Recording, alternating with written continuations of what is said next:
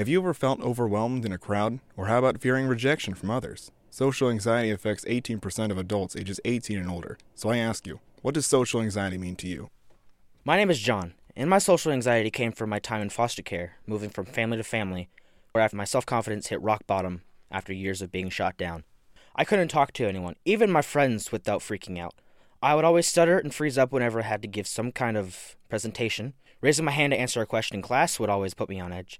And I always had a voice in the back of my head telling me what I was doing wrong. And it wasn't until recently when I joined the Tritech radio class, and with help from my parents, that I started to come out of my shell.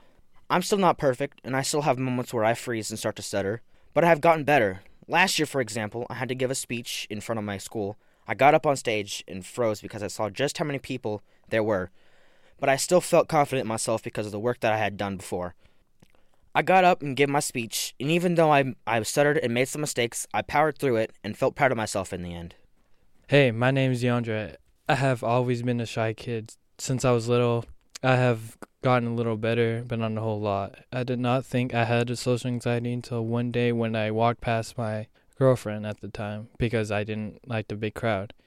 I texted her a while later, apologized about what I did. Being shy can affect close relationships. I want to be a music producer, which involves working with people.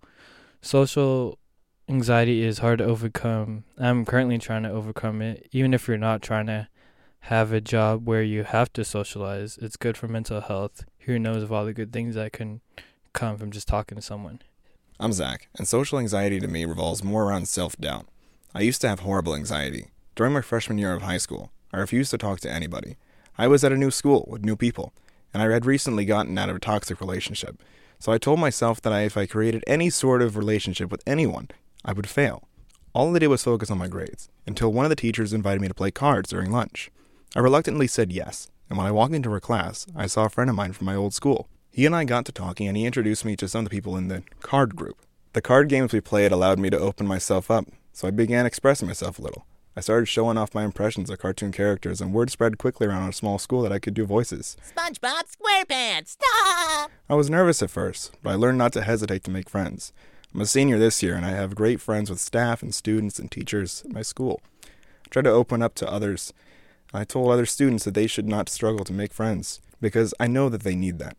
Our school is like a big family now. One thing we've all learned is that you have to be strong. Everyone struggles, so don't hesitate to be yourself, because you're not alone. From RadioActive, this has been Zach, DeAndre, And John. With the boys.